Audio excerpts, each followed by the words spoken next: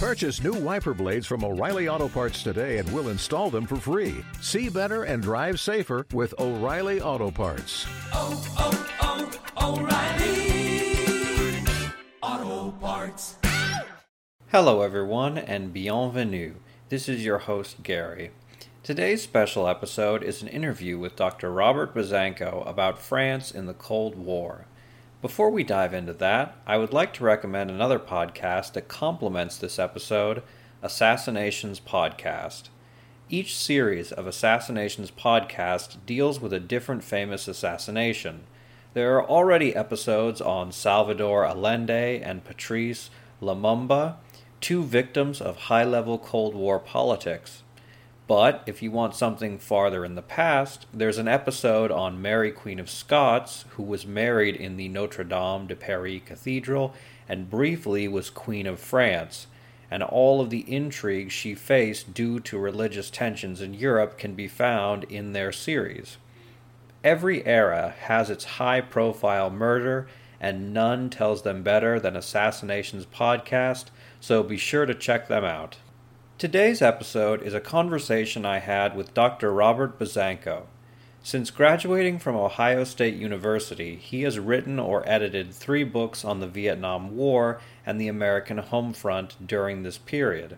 His book Masters of War, Military Dissent and Politics in the Vietnam Era was published by Cambridge University Press and won the Stewart L. Bernath Prize, awarded by the Society of Historians of American Foreign Relations.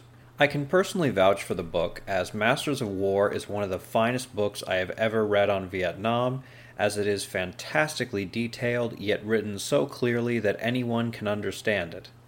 Dr. Buzzanco's companion book, Vietnam and the Transformation of American Life, is another fantastic work and one of the best books available on the American home front during the war.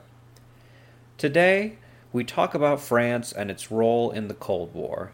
The Cold War is often depicted as a struggle between the democratic capitalist West, led by the United States, against the totalitarian communist Soviet Union, led by Russia. The truth is that the Cold War was far more nuanced. Probably the most important internal problem the U.S.-led coalition faced was France. After World War II, Britain, Italy, West Germany, Canada, and much of the Western world accepted that the United States was their leader due to its enormous economy, military, and technological supremacy. France, especially under Charles de Gaulle, refused to accept that they were a secondary power. Unlike the British, who gave up their colonies with relatively little bloodshed, the French government would fight bloody wars in Indochina and Algeria that claimed the lives of millions, as France refused to give up its empire. Furthermore, France routinely rebuked U.S.-led policies to create a global economic and political unit to counter the Soviet bloc. Just as Russia and China had their own internal struggle, so too did the United States and France vehemently struggle against each other as France refused to be subordinate to the new global superpower. I hope you enjoyed this informative and highly entertaining conversation I had with one of America's leading scholars on the topic.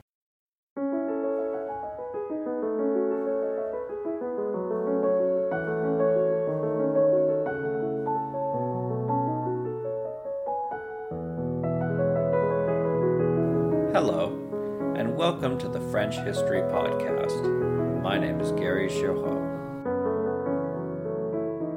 France and America's Cold War with Dr. Robert Buzzanco. First of all, I want to say thank you very much, Professor Buzzanco, for offering your time for this podcast. So today we're going to be talking about the United States and France during the Cold War. And I think one thing which our listeners may not be aware of, at least for those who are more casually into history, is that France and the United States were not one cohesive unit during the Cold War. Is that right to say? Oh, absolutely. U.S.-French relations during the war weren't great. During the occupation of Germany, the United States had way more issues, many more issues with the French than they did with even the Soviet Union. I mean, it's obviously very controversial to give France an occupation zone anyway in Germany. And so the U.S. and the French were quite often at loggerheads over, kind of the administration of the German zone there. And eventually, they unified it. But, and then, but France was important to the United States because France and Italy both, all over Europe actually, but France and Italy in particular, had legitimate leftist political parties which were doing quite well in democratic elections. And that really terrified the Americans. So you had who was it? Blum, I think, in France was a socialist, and Togliatti in Italy. And so immediately the United States was really kind of alarmed that this democratic left had emerged and was doing quite well in elections. So very early on, with regard to France, the United States began sending CIA, OSS or CIA teams later, and then actually American unions, because the French left was so strongly centered in the CGT. American unions began to send representatives with a lot of money, briefcases of money over, to create alternatives to the communist unions, and did quite an effective job of it. I mean, so the Americans and the French, started off because of the fear of the left, on bad terms, and then after that, had a lot of problems with de Gaulle because the U.S. thought France's days were past, and I think that they thought the French were acting like they were still, had this grandeur and they were a global power, and the Americans didn't think that, and obviously in Vietnam that became a huge issue. So there was always a great deal of acrimony. The key point to World War II obviously was defeating the Germans. Obviously everybody agreed to that. After that, secondarily, but very, very crucially important, not really that far behind, was breaking up all these European empires, the British and the French, in particular, so that these places would now be part of this kind of global capitalist market, because these are strict old-fashioned empires which are closed off, and they have their own trading system, and they trade in different currencies and things like that. So let's talk about that a moment, because before World War II even ended, the United States held numerous meetings on how the world would be run. Right. Meetings such as Bretton Woods, obviously being an important one. So what post-war plans would eventually lead to tensions between the United States and France? I mean, this is clearly one could argue after World War I, the United States had attained global power because it had loaned so much money out. But the American role in World War I wasn't that great. World War II was a different story. So the Americans, saw this as the ultimate the final transition of power from old Europe to this new America. And obviously the Europeans had a different conception of it. The Americans want to create this new global world with institutions like Bretton Woods, which will include Britain and France. I mean, Britain and France is still incredibly important to the United States economically. It's America's main partner for trade and for investment, and there's obviously very close cultural bonds that have existed for centuries already. So it wasn't like they were trying to cut the British and the French out or anything like that. But clearly the United States saw itself as the global leader in these institutions now and expected everybody to kind of follow American lead. So when they created these institutions, they were based on kind of certain, specific American criteria, private ownership of public utilities and, rules for investment and things like that. And Europe was organized differently. The European economy was organized differently. There were still kind of relics of the old bourgeois economy. There's a great book by a guy named Charles Mayer called Recasting Bourgeois Europe, which talks about the interwar period and how a lot of these new capitalists who were involved in things like finance and global trade were trying to change all these European countries, and he speaks about France as well. So this has already been, kind of taking place in France, where these new people who are involved in these global things, like finance and investment and trade, and kind of global commerce and currency and things like that, are starting to take power inside France away from the older elite who tended to be based on things like land or kind of national industries or things like that. So that's already going on. Yeah, there is a really fascinating point how, first the Americans came into France with troops, and then you had, 50,000 technicians related to French factories that came in and tried to revolutionize France with the washing machine and all that. Actually, there's a good book on that. Sylvia de Grazia, Irresistible Empire. And the U.S. does that, and we, you've heard me talk about that before, where you use dollars instead of coercion. And clearly that was the case with France. Now, the American version of it is the French saw these Americans, the way they made cars, the way they made washing machines and all that, and they were thought, oh, we're so far behind, we need to start doing it like this. So in the American version, you often hear that the French were just grateful for the U.S. to come in and show them this new way of having this kind of global economy. But that's really important there, this kind of transition away. And so the United States, sees itself as the global leader, and it is. It's the biggest economy by far. World War II is just immense. And the United States, as in World War I, wasn't affected the way that Europe was during the war. The war wasn't fought in the United States. The U.S. didn't have the kind of physical destruction. So it created these institutions like, the International Monetary Fund or the World Bank, and it created the dollar as a global currency, which is really going to be an issue with France intermittently for the next 20 or 30 years at a level that, I'm not an economist, so I can kind of understand it on a fairly simplistic level, but it's a major problem because the French were always thought the Americans were trying to use that dollar to kind of gain control over French industry by, not allowing the French to, change rates, to adjust rates or anything like that, because it was a fixed system. So, yeah, there's a great deal of tension there. There's a great deal of tension over NATO forces, obviously.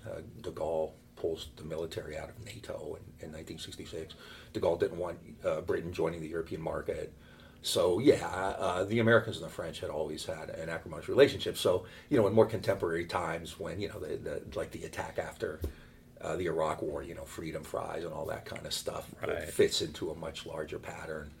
And the Americans aren't really aware of, kind of France and the U.S. had been long-term allies, and from the time of the War for Independence, where the French Navy played a huge role.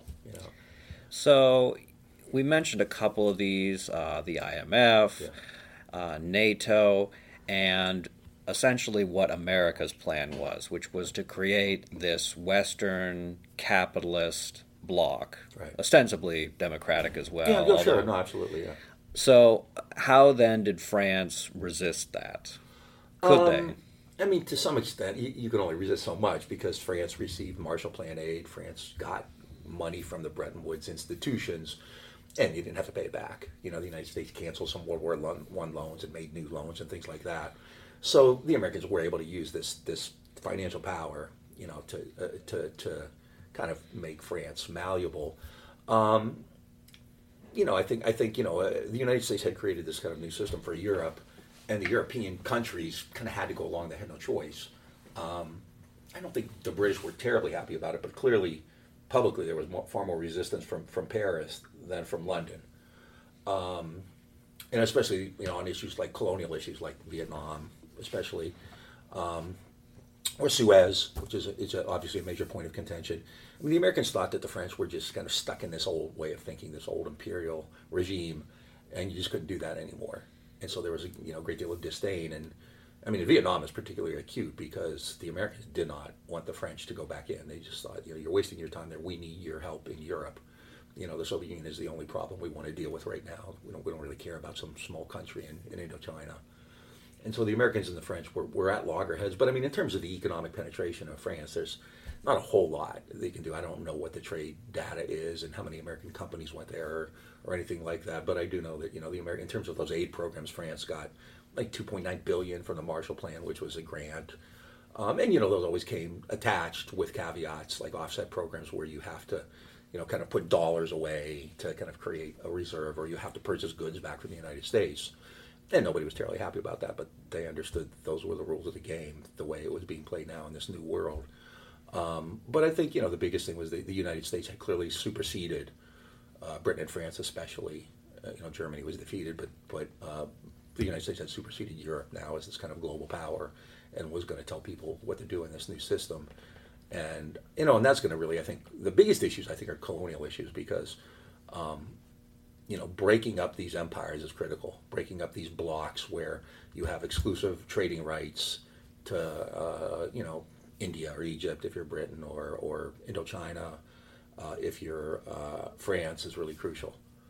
They need to have these places open so that other countries, especially Japan and Asia, can get in there and rebuild their own economies after World War II. So on that note, let's get into Indochina, since that is your specialty. Well, Vietnam, I suppose. But in any case, so on the surface, I think people have a basic understanding that it was a conflict between an imperial power and a colonized people, Would you like to give our listeners any more nuance? Yeah, I mean, the French initially, I think the first French expedition came around 1858 or something like that, and within 5 or 10 years, the French were in control not just of all the regions of Vietnam, but Cambodia and Laos as well, which they called French Indochina. It's kind of funny. They went in there, and these are kind of old monarchical systems, and they're really not developed. So even though you have a monarch, at the village level, people really don't know what the monarch is telling them to do because there's really no communication. So these people are kind of living in this very traditional society. And the French came in and thought, oh, we need to bring you all these great liberal values, like democracy and this and that. And essentially by doing that, they created even more state control because these folks were used to just kind of doing their own thing. The king left them alone, and maybe they paid taxes, maybe they didn't. The Vietnamese resisted. I mean, the Vietnamese didn't want the French there. There's resistance very early on from the late 1800s. You start to see attacks on the French were invested heavily in things like rubber and tin, and so there are initially you'll start to see that the French instituted a very brutal labor regime where people were kind of I hate using the slavery metaphor, but it was really a horrible labor system. And then a lot of the work came from corvée labor. So, you're arrested or you can't pay your taxes or something like that, and you got to work on public utilities. There was an elaborate tax system that the French imposed. There's a famous story by a Vietnamese writer called Neil Tato, and the title is When the Lights Put Out. But it's just this like kind of labyrinthine Kafka kind of thing where you have to pay a tax. Her husband was in jail, or her brother-in-law was in jail. I can't remember what. And they paid a tax, and then the guy died in jail, so he had to pay a death tax. And then because she only had coins and not paper, she had to pay a transfer fee. And so that's kind of the way the Vietnamese looked at the French. They're here to tax us and make us work in these rubber plantations.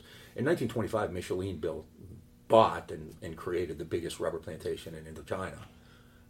So there's a great deal of animosity and this kind of patriotic fervor. In the early 1900s, the kind of the most famous Vietnamese was a poet named Phan Boi Chau. And he wrote about that. I love this. This is kind of a poem, but it's really telling because he wrote this in like 1904. 10,000 Vietnamese can kill at least 100 Frenchmen. 1,000 Vietnamese can kill 10 Frenchmen. 100 Vietnamese can kill 1 Frenchman. In this way, 400,000 to 500,000 Vietnamese can wipe out 4,000 to 5,000 Frenchmen. Those gray-eyed, heavily bearded people cannot live if Vietnam is to live. So they're already talking about this kind of advanced resistance, which is going to involve warfare, and then people like Ho Chi Minh, who's very famous, the kind of George Washington of Vietnam, studied under Phan Boi Chau. They knew Phan Boi Chau. A bunch of them actually went to Paris during World War I. So there's this huge expat community. Allegedly, I don't know if anybody's. I it's probably true, but allegedly, Ho Chi Minh rented a tuxedo and went to Versailles and knocked on the door to try to get a meeting with Woodrow Wilson. He would have been, I don't know, under 30 still at the time. But then, living in Paris, then he and a bunch of people who would become famous in the 60s, Pham Van Dong and Trong Chin, Lê Duan, Van Nguyen Giap, formed the Indo-Chinese Communist Party. And that was formed actually in Paris. These guys were members of the PCI, even before that, the French Communist Party. So there's this long legacy of resentment and anger. The Americans had no clue and didn't really care. I don't think anyone in America, 10 people in America knew about French Indochina. And around the early 30s, the French forces, the Viet Minh was kind of the military wing of it, began kind of this war of resistance against the French. And the French responded pretty harshly. The best-known military general in Vietnam, Van Nguyen Giap, was a history teacher actually, and his wife was arrested during one of these sweeps in the early 30s and put in jail. She died in jail, and that's really what turned him into a revolutionary. And a lot of people had similar stories where somebody they knew was picked up in one of these sweeps and might have been tortured, might have been put in jail, maybe even died in jail or something like that. So inside Vietnam, there's a great deal of turmoil. And then when the war came, the resistance against the French, kind of increased because France had fallen to Vichy, so the Vietnamese could now go to the free countries, or the Soviet Union, of course, because it's an Chinese communist movement, and so they began to kind of get some support as resistance fighters. There are Americans actually who were there later in the war, like in 1945, who were working with the Viet Minh. That sounds fascinating. Yeah, they were, the Viet Minh were rescuing like downed pilots and things like that because they knew their way around. Wow. And so France is still in control, but then the Japanese came in and removed the French in 1945. And so the Vietnamese, 1944, I think. So the Vietnamese now are under the occupation of the Japanese rather than the French. It's very brutal. Like 1 million or 2 million people die from famine in the next couple of years. But in the minds of the Vietnamese, the French are gone, And so, and then, with the atomic bomb and all that stuff, the Japanese are gone too. So in September of 1945, Ho Chi Minh went to Bao Dinh Square in Hanoi, 500,000 people, and he declares independence, quoting from the American independence, the American Declaration of Independence. We hold these rights to be self-evident. All men are created equal, blah, blah, blah. Allegedly writes a couple letters to Harry Truman saying, we have this independence movement, we are communists, but we're a nationalist movement. We want to have good relationships with the United States, and no one ever acknowledged them. Right, that seems to be a semi-common theme because I believe the Philippines as well had their first president copied the Declaration of American Independence, but then things took a turn. Yeah, I mean, nowadays, and for decades now, America's reputation in the world is not all that great. But after World War II, I mean, these are the guys who beat the Nazis, right? And so a lot of countries, especially these emerging countries, saw that as the template, as the model. We want to be like the Americans. And so a lot of them reached out, and a lot of them had really kind of high opinions of the United States, not so much of the French. But France, even after Ho declared this independence, the French came back in. And this is apparently a time of great animosity between the Americans and the French. A lot of anger and resentment. The Americans wanted France to just help them in Europe. They had a communist movement in their own country, a socialist movement in their own country. They don't need to be going into Vietnam. It's not that important. I don't know the French side of it as well. The stuff that people write in English, basically, it's about the French Indochina War and the military aspects of it. So inside France, I'm not sure if there were other considerations in going, why go back to Indochina? Was it to reclaim, kind of things like rubber plantations, or was it kind of, this sense of grandeur, we don't want to give up our empire? Yeah, if I can weigh in a little bit absolutely. with my own French expertise. Yeah. I mean, I'm sure they tried to justify it with the Mission Civilisatrice, right, which, for those who don't know, the Mission Civilisatrice, it was the French idea that they were going to civilize the world. Right. So like Manifest Destiny in the United States. Kind of, but it supposedly has a nicer face to it. Yeah. But I think that was part of the justification. I think the other justification was economics, but personally, I think it was almost certainly about grandeur. That was all it was, and maintaining their position as a world power, because from my own studies and my own knowledge of the French in Vietnam, essentially they only wanted to use Vietnam originally as a staging point to get access to the markets in China, and they tried to build numerous railroads to get from Vietnam into China, but the British were having none of that. And so after World War II, when there was the Communist Revolution, then that door finally gets shut. So to a very large extent, Vietnam was not very profitable. And that's really the case for the United States, too, because, a lot of times you talk about these kind of economic, incentives or imperatives. Vietnam, they had some rubber plantations, they had some tin, tungsten, but no, there's nothing. It's not oil or anything like that. Some of the places where like United Fruit Company or Aramco, nothing like that at all. And the Americans actually saw Vietnam in the same way. To them, Vietnam was crucial to the restoration of Japan after World War II. Because the Americans wanted Japan to be this kind of solid, rebuilt industrial country. And especially after the Chinese Revolution, when China went communist, Vietnam became very important, I think, for that reason. But again, almost as a staging point or as a partner with Japan. Vietnam itself didn't really mean that much. So when the French went back in, the Americans were just kind of perplexed and apoplectic. And there's a great deal of debate in the United States over what to do. I mean, there were Americans who wanted to essentially say, kind of give France an ultimatum, like we'll cut aid or use leverage against them. But that didn't happen. Essentially, they thought, we don't want to piss them off. We don't want to get the French more angry, because then they may not be so helpful in Europe, and that's really what we care about. And so with some reluctance, actually, the Americans saw the French go back in 1946, and initially the French and Ho Chi Minh actually were negotiating. I think it was Paul Leclerc. I think Leclerc was the commander in charge of forces in Indochina at the time. And he and Ho actually got along pretty well. Ho was being attacked from other members of the Indo-Chinese left as a sellout because he wanted to make a deal with France, essentially, will take autonomous status within the French Union with an eventual promise of actual liberation. And he was being attacked for that. And he has a great quote, excuse the profanity, but he was afraid the Chinese were going to come in, which traditionally is Vietnam's greatest enemy. He said, I prefer to sniff French shit for 5 years than eat Chinese shit for the next 1,000. Right. So basically, he said, we can deal with them. He basically said, the white man's days in Asia are dying out anyway. They're not going to be here that long. So he and Leclerc and the French had an agreement in early 1946, the Fontainebleau Agreement, which would allow, Vietnam was still in the French Union, but it would have this kind of eventual liberation. The Vietnamese themselves weren't real happy about it. They thought Ho was a sellout. And then, a lot of the French didn't really carry out the treaty that way either. So you had a renewal of hostilities, and then I can't remember the precise date, but later in 1946, the French shelled Haiphong. So I think it's in August of 1946, the French shelled Haiphong, and I can't remember what the justification for that was. I think it had something to do with trade, or maybe the Viet Minh were getting I think that might have been it, because Haiphong was a major port. So maybe they said the Vietnamese were getting aid from the Russians. I don't remember.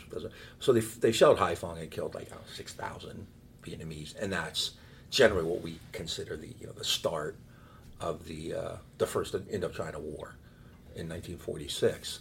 And it's kind of the classical, it's guerrilla warfare versus this, French, these French forces. The French had a massive military infrastructure there.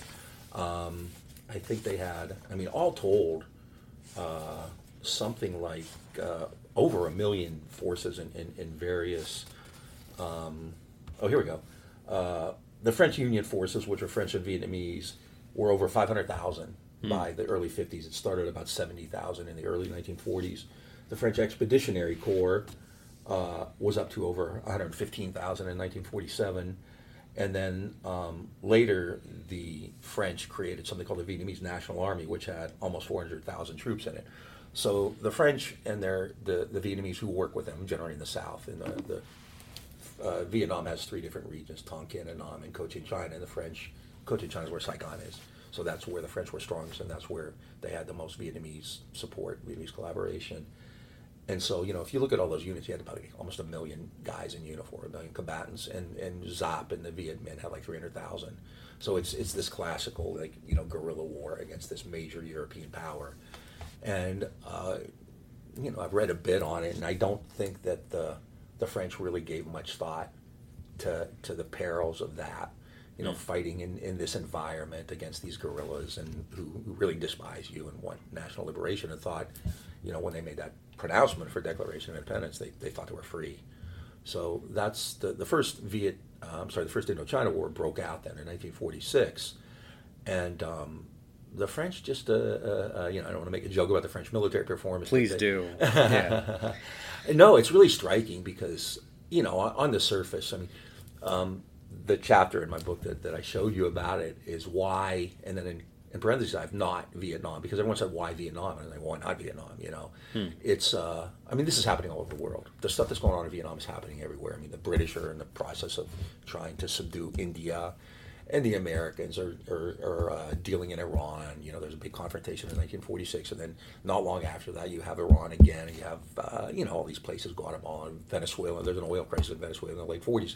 So this stuff's going on all over the world, where these countries want liberation. They want to end their colonial status, and the Europeans are fighting back. The Americans are actually, in that sense, anti-colonial. Not really for any altruistic means, although they use kind of the civilizing mission rhetoric as well, Manifest Destiny, want to bring them democracy and all that. But it's basically because these places have some value, and I think a larger global system of investment and trade and commerce and manufacturing and things like that. Today's episode is brought to you by Factor. Factor provides fresh, never frozen, chef-crafted meals that are ready to eat in just 2 minutes. Factor includes a variety of plans, including Calorie Smart, Protein Plus, and Keto, among others. Factor is perfect for a busy routine, with high-quality, healthy food that fits into your daily schedule.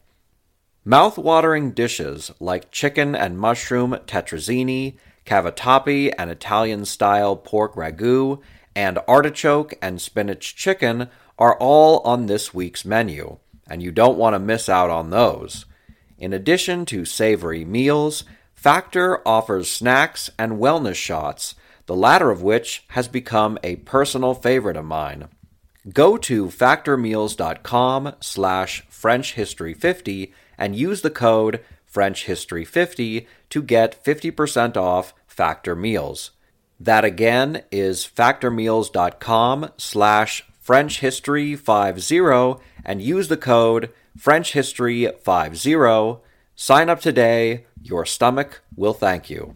So let's talk about that for a moment, because we've mentioned how the United States was, in theory, opposed to French involvement in Indochina, and yet, as you note in your book, the United States was funneling money to France, which was being put into the war. Do you want to explain what happened? Yeah, I mean, and the amounts are really striking because the United States never cared about Vietnam, Indochina. It just never gave any thought to that.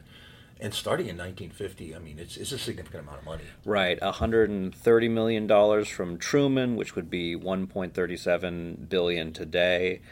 Not only that, but 1953, after they gave France a slap on the wrist, they approved an additional $785 million, or $7.47 billion in today's money. Yeah, no, it's massive. And I mean, it's even more striking because that's going to an area that was utterly inconsequential just a few years earlier. Right. I mean, it isn't like, we're going to keep sending more money in because the problem's getting worse. It was like going from 0 to 60 in 3 seconds, And it, American historians, American scholars have still debate why the United States did it. And I do think to some degree it was because Vietnam was important in this kind of idea of restoring Japan, as this kind of frame, bulwark in Asia. But a lot of it, which isn't terribly satisfying because you can't really put your hands on, is the idea of American credibility. In the right after World War II, the U.S. is flying high, right? Despite the fact that the Red Army took the brunt of the German attack, the Americans were kind of seen as the victors in World War II. And so, the Americans, and with these institutions like Bretton Woods and NATO, the Americans thought they could kind of get their way. And so it becomes important within that context to stand up to somebody who challenges it, even if it's a small independence movement. And the same thing's happening in Malaysia at the same time as Vietnam. So the Americans, their just kind of credibility is on the line. We can't allow our ally in Paris to be, kind of bogged down by this small, inconsequential country. So we're going to do whatever we can in order to show the world, don't mess with us. We will take action against our enemies, and we will help our friends. And so I think to a large degree, America's support of France comes from that kind of concept, which isn't terribly satisfying. But like I said, people would talk about oil and this and that. There's the potential. They're still talking about oil in Vietnam. There's still potential, and the rubber and the tin and the tungsten. There's stuff there, and I'm sure that's of some import. But it's real hard to make the case that the United States was trying to protect these economic interests, or French economic interests. So, I mean, in a sense, I think it is, the Americans just didn't, especially in this early years after the Cold War. And a lot of this takes place, with Korea going on, too. And you do see the Americans would often make the case not to get involved in Vietnam because of Korea. So they took kind of the opposite message from it that a lot of the Americans and the French did. A lot of the American military people are saying, we need to deal with Korea. We can't be messing with Vietnam. And so I think that's another reason why mostly it was money.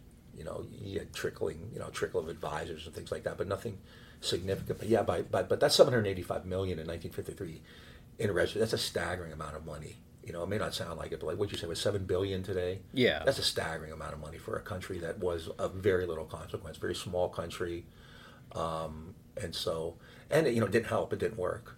Right.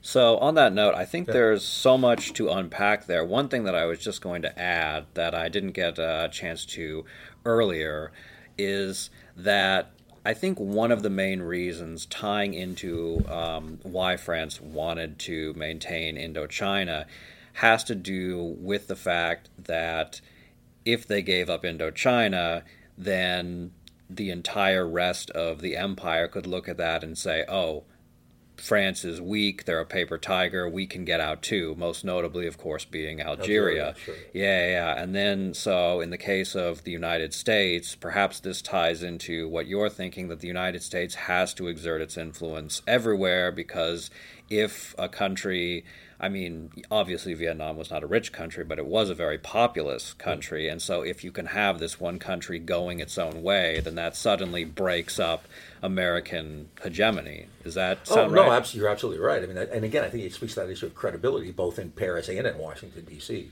You know, we have to show these little colonials that they're not going to mess with us.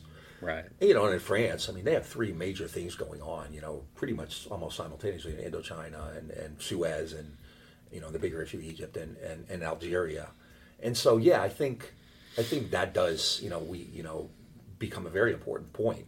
You know, if the Vietnamese, if the world sees that the Vietnamese can do this, both to France and the United States, then all of these other small countries are going to be emboldened to take us on. And I mean, they're getting aid from the Soviet Union after 1949 from China. The amount, for instance, that the Vietnamese communists, the Vietnamese nationalists, and it's a front movement. It really is a coalition movement. So I have no problem calling them communists, because most people use that in a derisive way. I mean, to me, they just are. It's the Indo-Chinese Communist Party. But the amount of aid they got from like the Soviet Union and China was really minimal compared to what the Americans were doing. First for the French, and then for the Vietnamese government they created after that. So, I mean, yeah, I think it clearly is this issue of credibility. We don't want these people not just in Algeria, but really all over, Guatemala, Iran, Egypt, you name it. We don't want them getting the idea that they can do what the Vietnamese did. And, I think that's going to be one of the main reasons the Americans take over. They just assume the entire role. And it is, when you keep looking back, and especially the first stuff I wrote about it was about the U.S. military in Vietnam, the guys who were actually have the task of fighting the war. I mean, nobody was eager to do that. No Americans thought it was of great value. They thought that strategically it was a mistake. They didn't like the idea of fighting in a jungle environment against the Viet Minh, who they respected a great deal. Actually respected Ho Chi Minh a great deal. All the studies that the Americans did, all the intelligence studies, all came back and said, Ho's a popular guy. If there's an election here, he'll win. So we are, and the French, nobody likes an empire, especially after World War II. Right. So obviously the Vietnamese, didn't have a great deal of affection for the French. Now there is a dynamic that's going to become important later, because the Vietnam is mostly Buddhist, but there was a minority of Vietnamese Catholics. And the Vietnamese Catholics almost all were part of the French, government, French administration, and so it also created this kind of ethnic, kind of conflict as well. If you were pro-French, if you were a collaborator, there was a good chance you might be Catholic too, in a majority Buddhist country. So there's that dynamic is going on as well.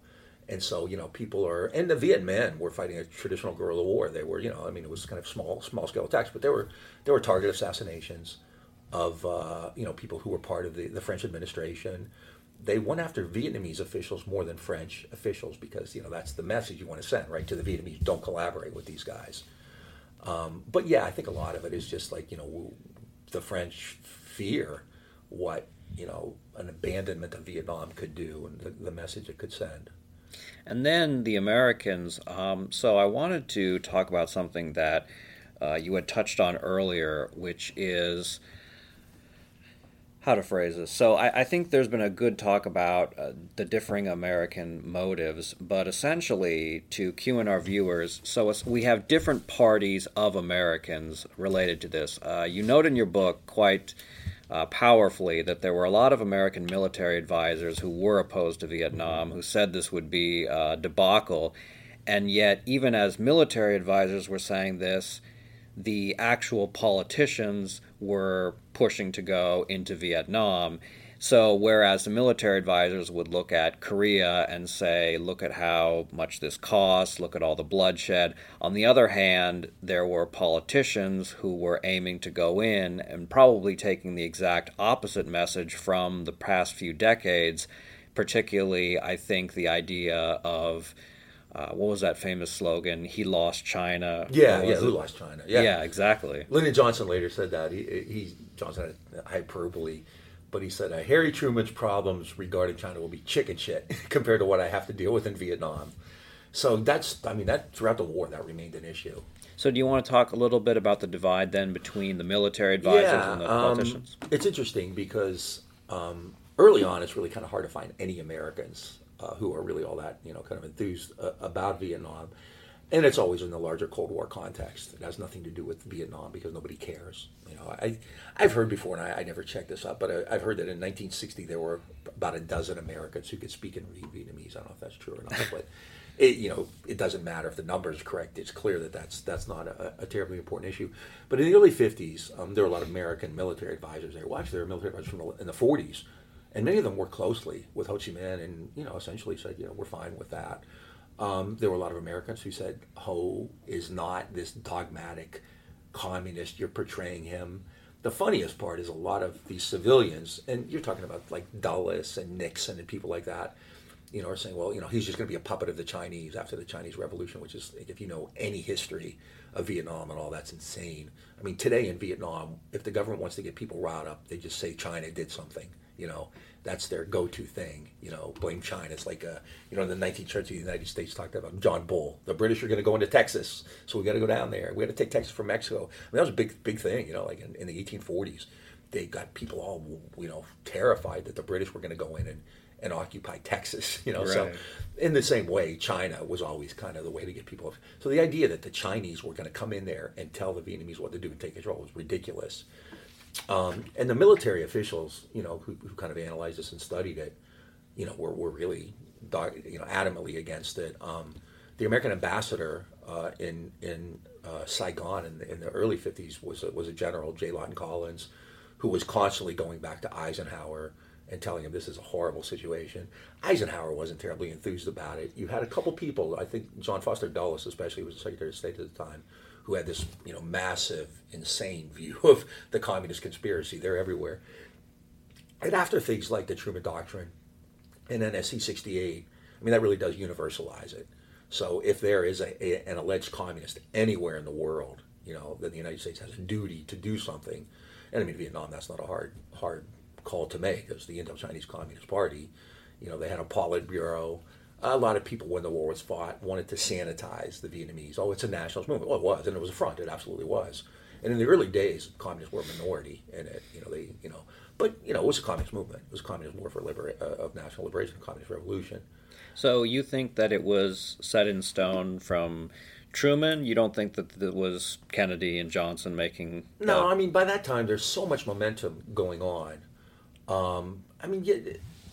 At any point, yes, theoretically anybody can step back, but that's not really the way it's done.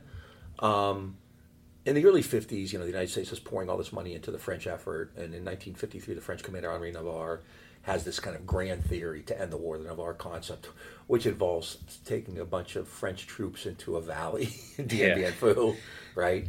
And it's easy to make fun of him because it's a dumb idea, but if you know what the Vietnamese did to get to the top of that valley to lay siege, it's really amazing because it's actually really a tortuous hill. And, they were like, breaking trees and they're pulling cannons up with pulleys and things like that. Mm-hmm. But it was clearly a huge blunder. And so the Vietnamese laid siege to Dien Bien Phu.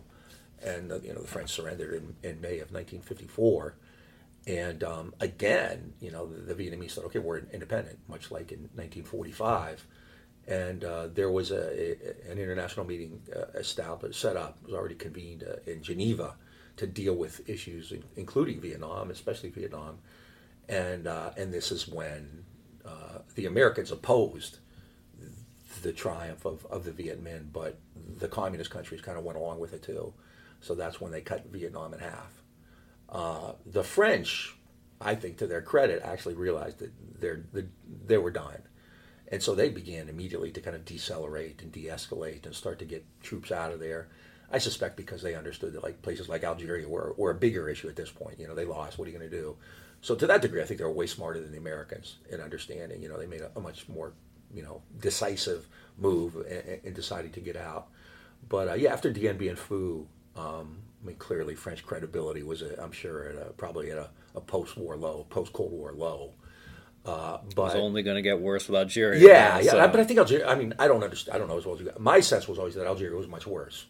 I think the loss of Algeria was worse than the loss of Indochina. Right, and not to get too much into Algeria, although I suppose we could, but the fact that there was state-sanctioned frequent torture. So I think after World War II, people just kind of accepted that some atrocities would go on, but with Algeria going on in the 60s, that caused such an uproar.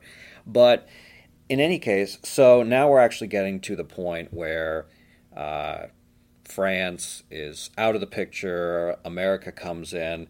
So one question which I think should be very obvious, and perhaps this is my naivety kicking in, but didn't the Americans realize that they would be seen as an imperialistic force if they took over? Not as much as you think. Really?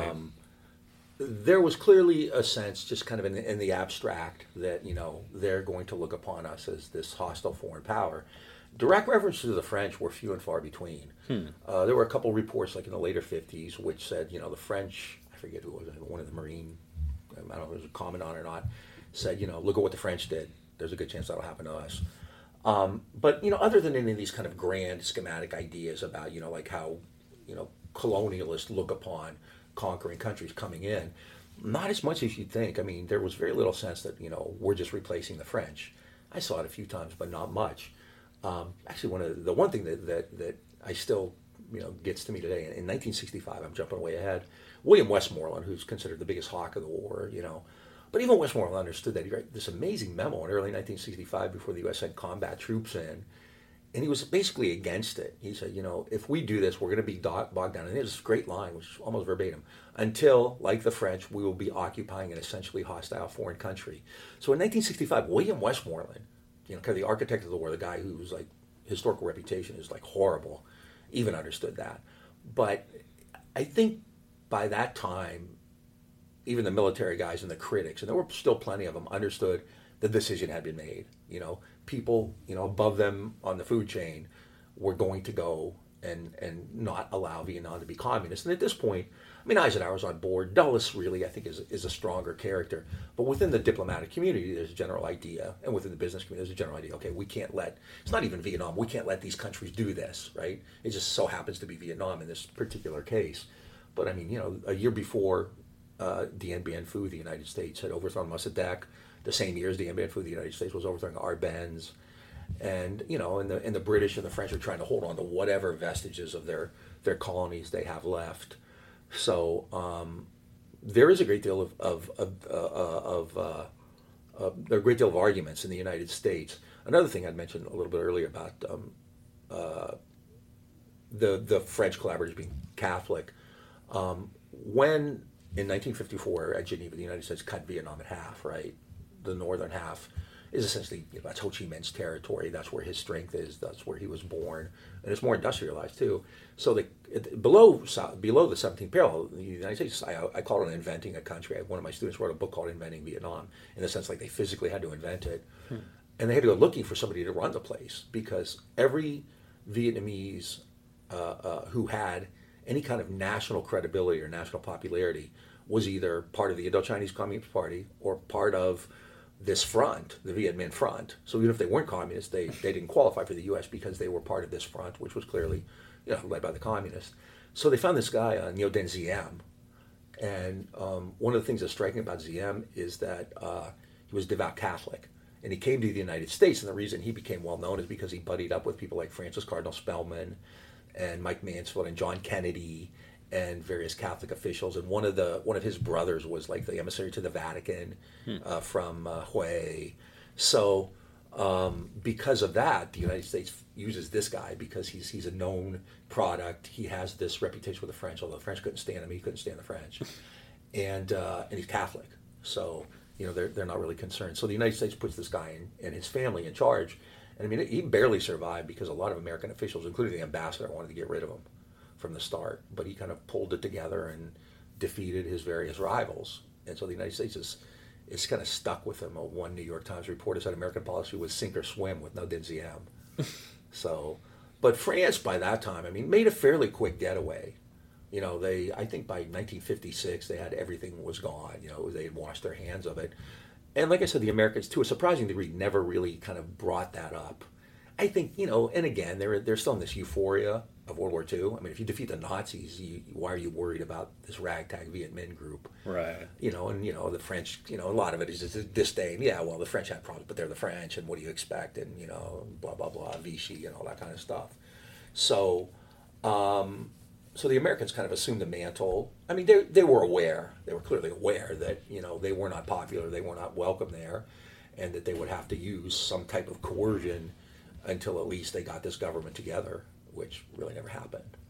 So, on that note then, did the United States learn anything from the French occupation aside from maybe don't go into a valley? No. Yeah, maybe. I don't know. Quezon, you know, was a huge siege too.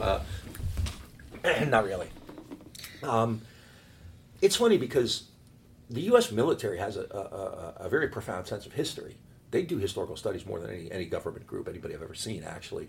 They have after-action reports, and I mean, everything. But on a big issue like that, surprisingly, not really. There really wasn't this, you know, sense of let's study what they did, or I mean, I don't think I ever saw a report, you know, like making a comparison or anything like that. I mean, there was clearly contact and communication during the war, during the first Indochina War between the Americans and the French. But after like 1955, I don't even see any evidence of that they're even talking to these folks. I think the French wanted to get out. The Americans thought, you know, well, you guys, you know, we can't trust you to deal with this anyway. No wonder you failed.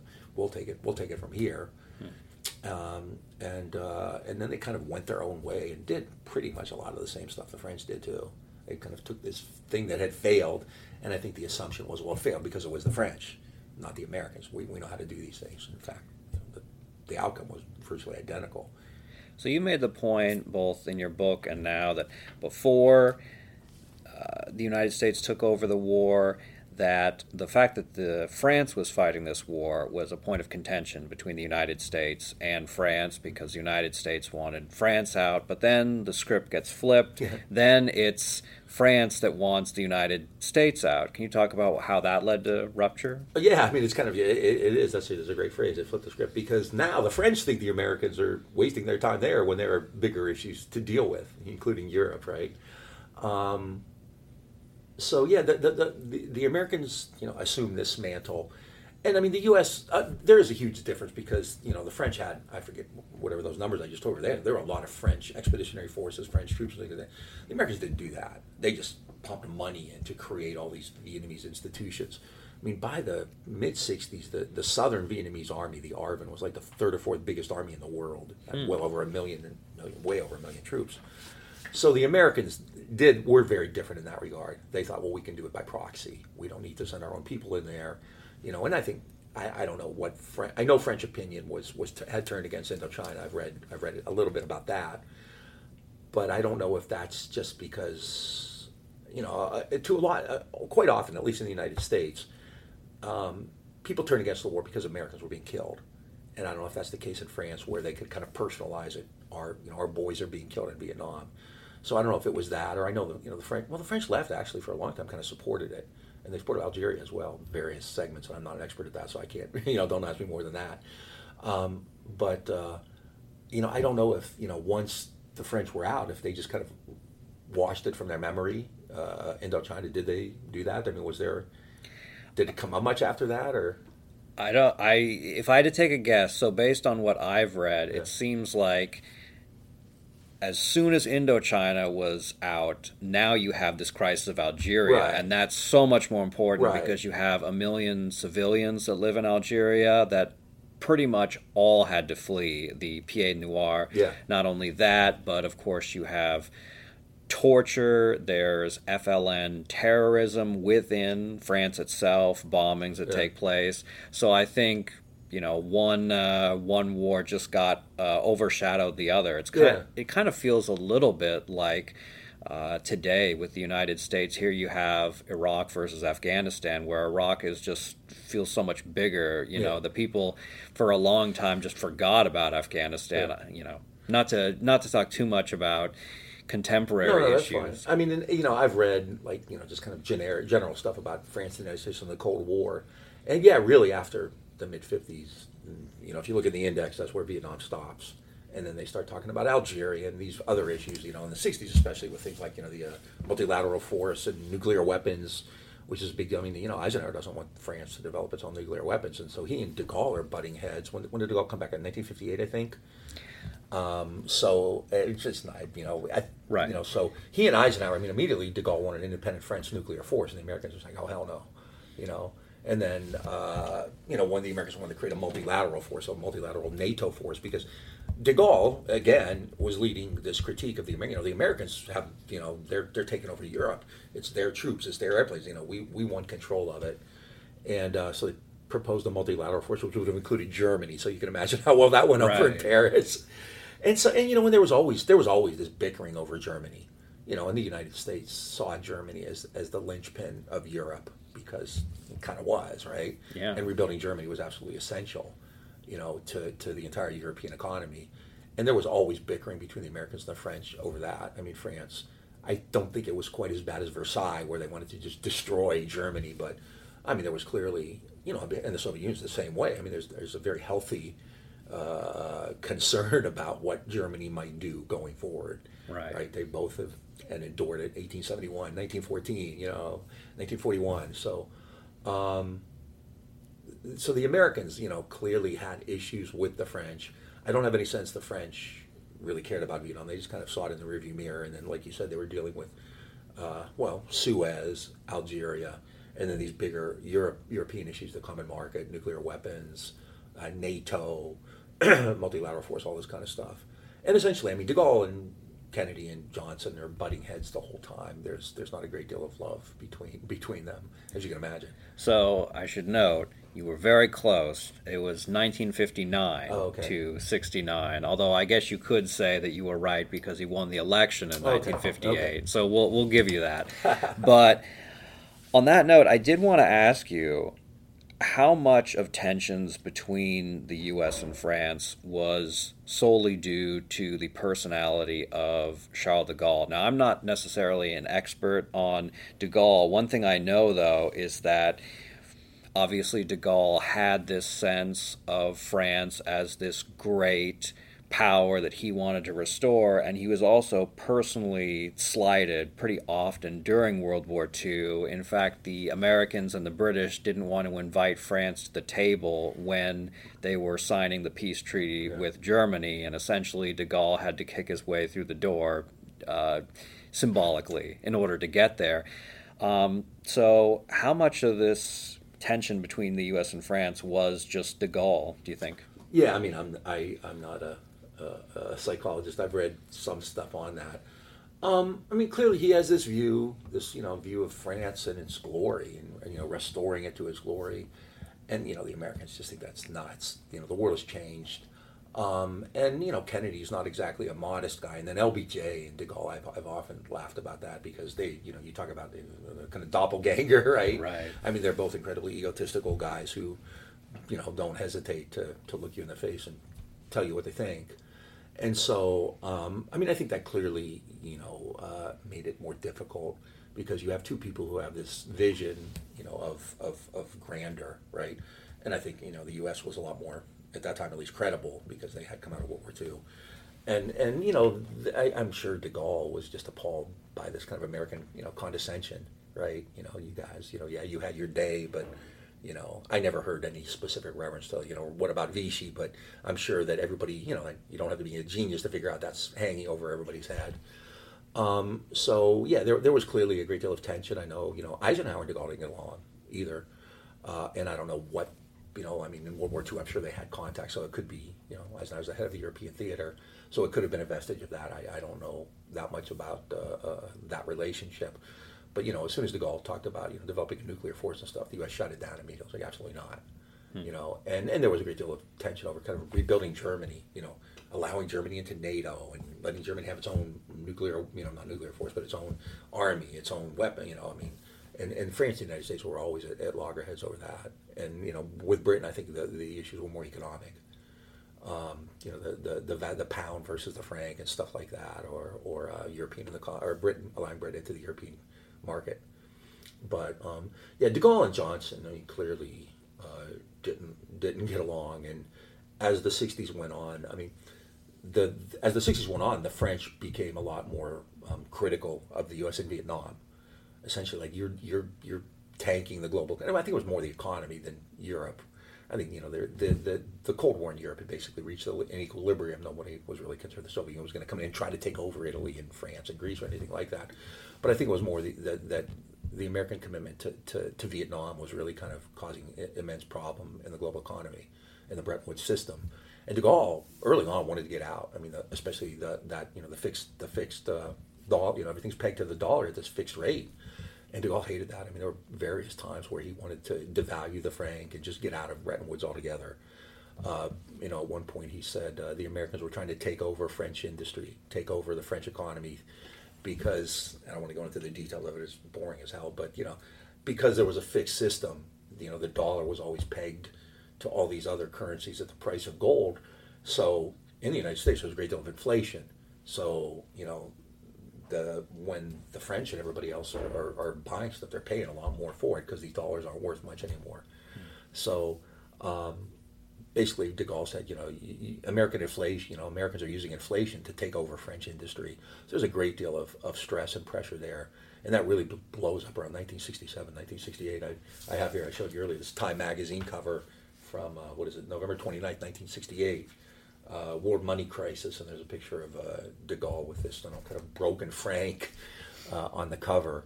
And so, that becomes a real issue in that period.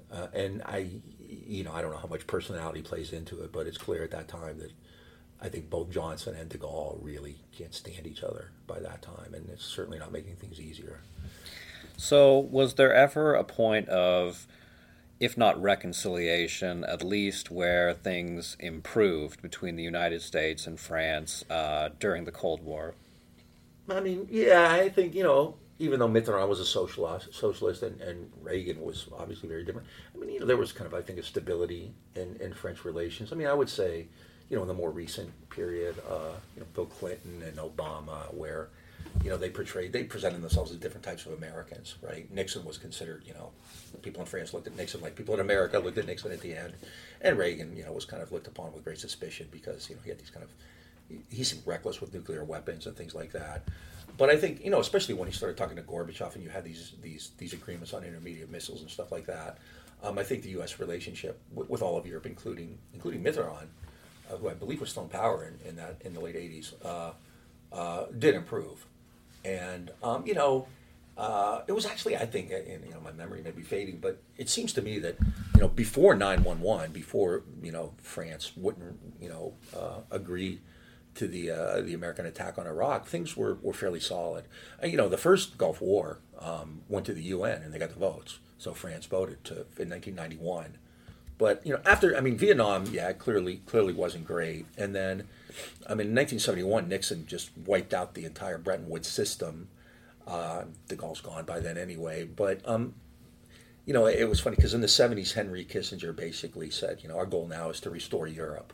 I think he said 1971 is going to be the year of Europe. So, he made a lot of trips to London and to Bonn and to Paris to try to kind of start to repair these relationships, which Vietnam had really decimated. Vietnam was, it's bad for a lot of reasons, right? In the United States, it creates this, this turmoil internally. 58,000 Americans were killed, but it had a massive economic impact in the entire global stage because the Vietnam War began at a time where the global economy was like going gangbusters. It was heated up.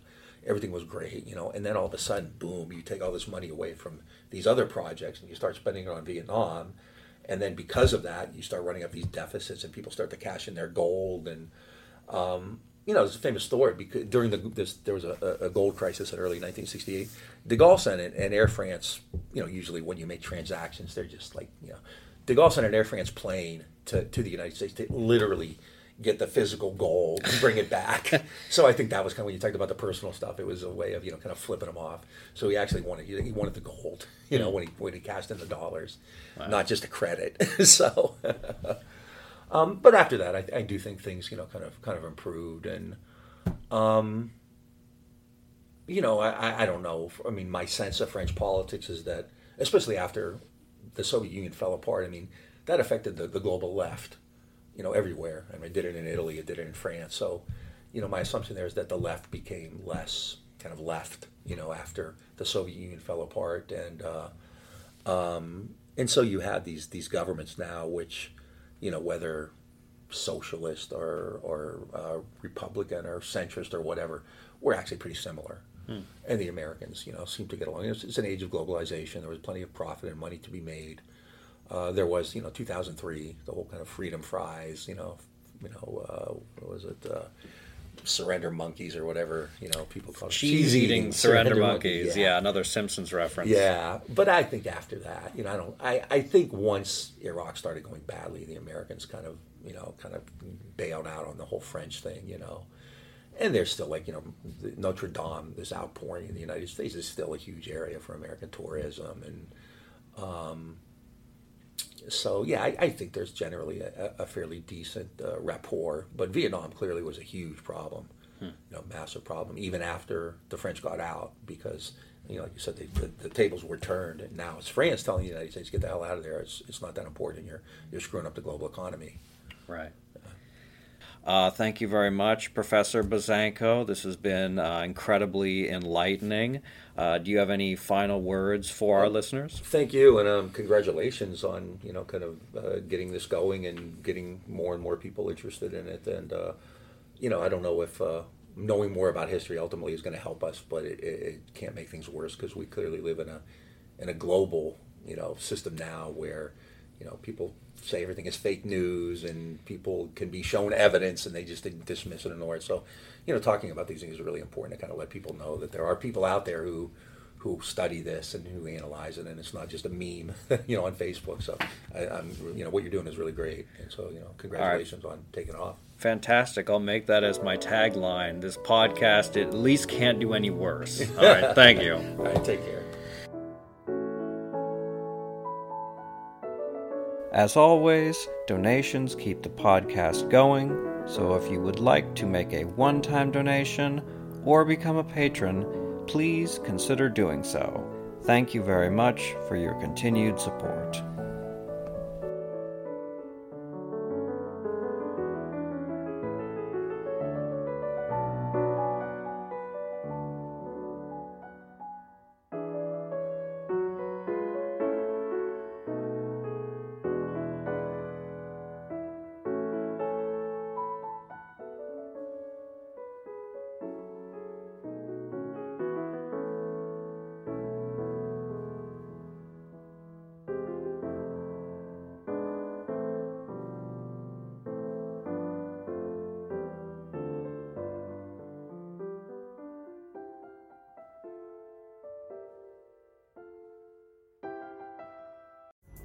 Pulling up to Mickey D's just for drinks?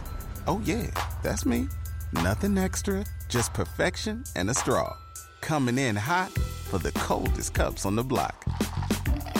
Because there are drinks. Then there are drinks from McDonald's.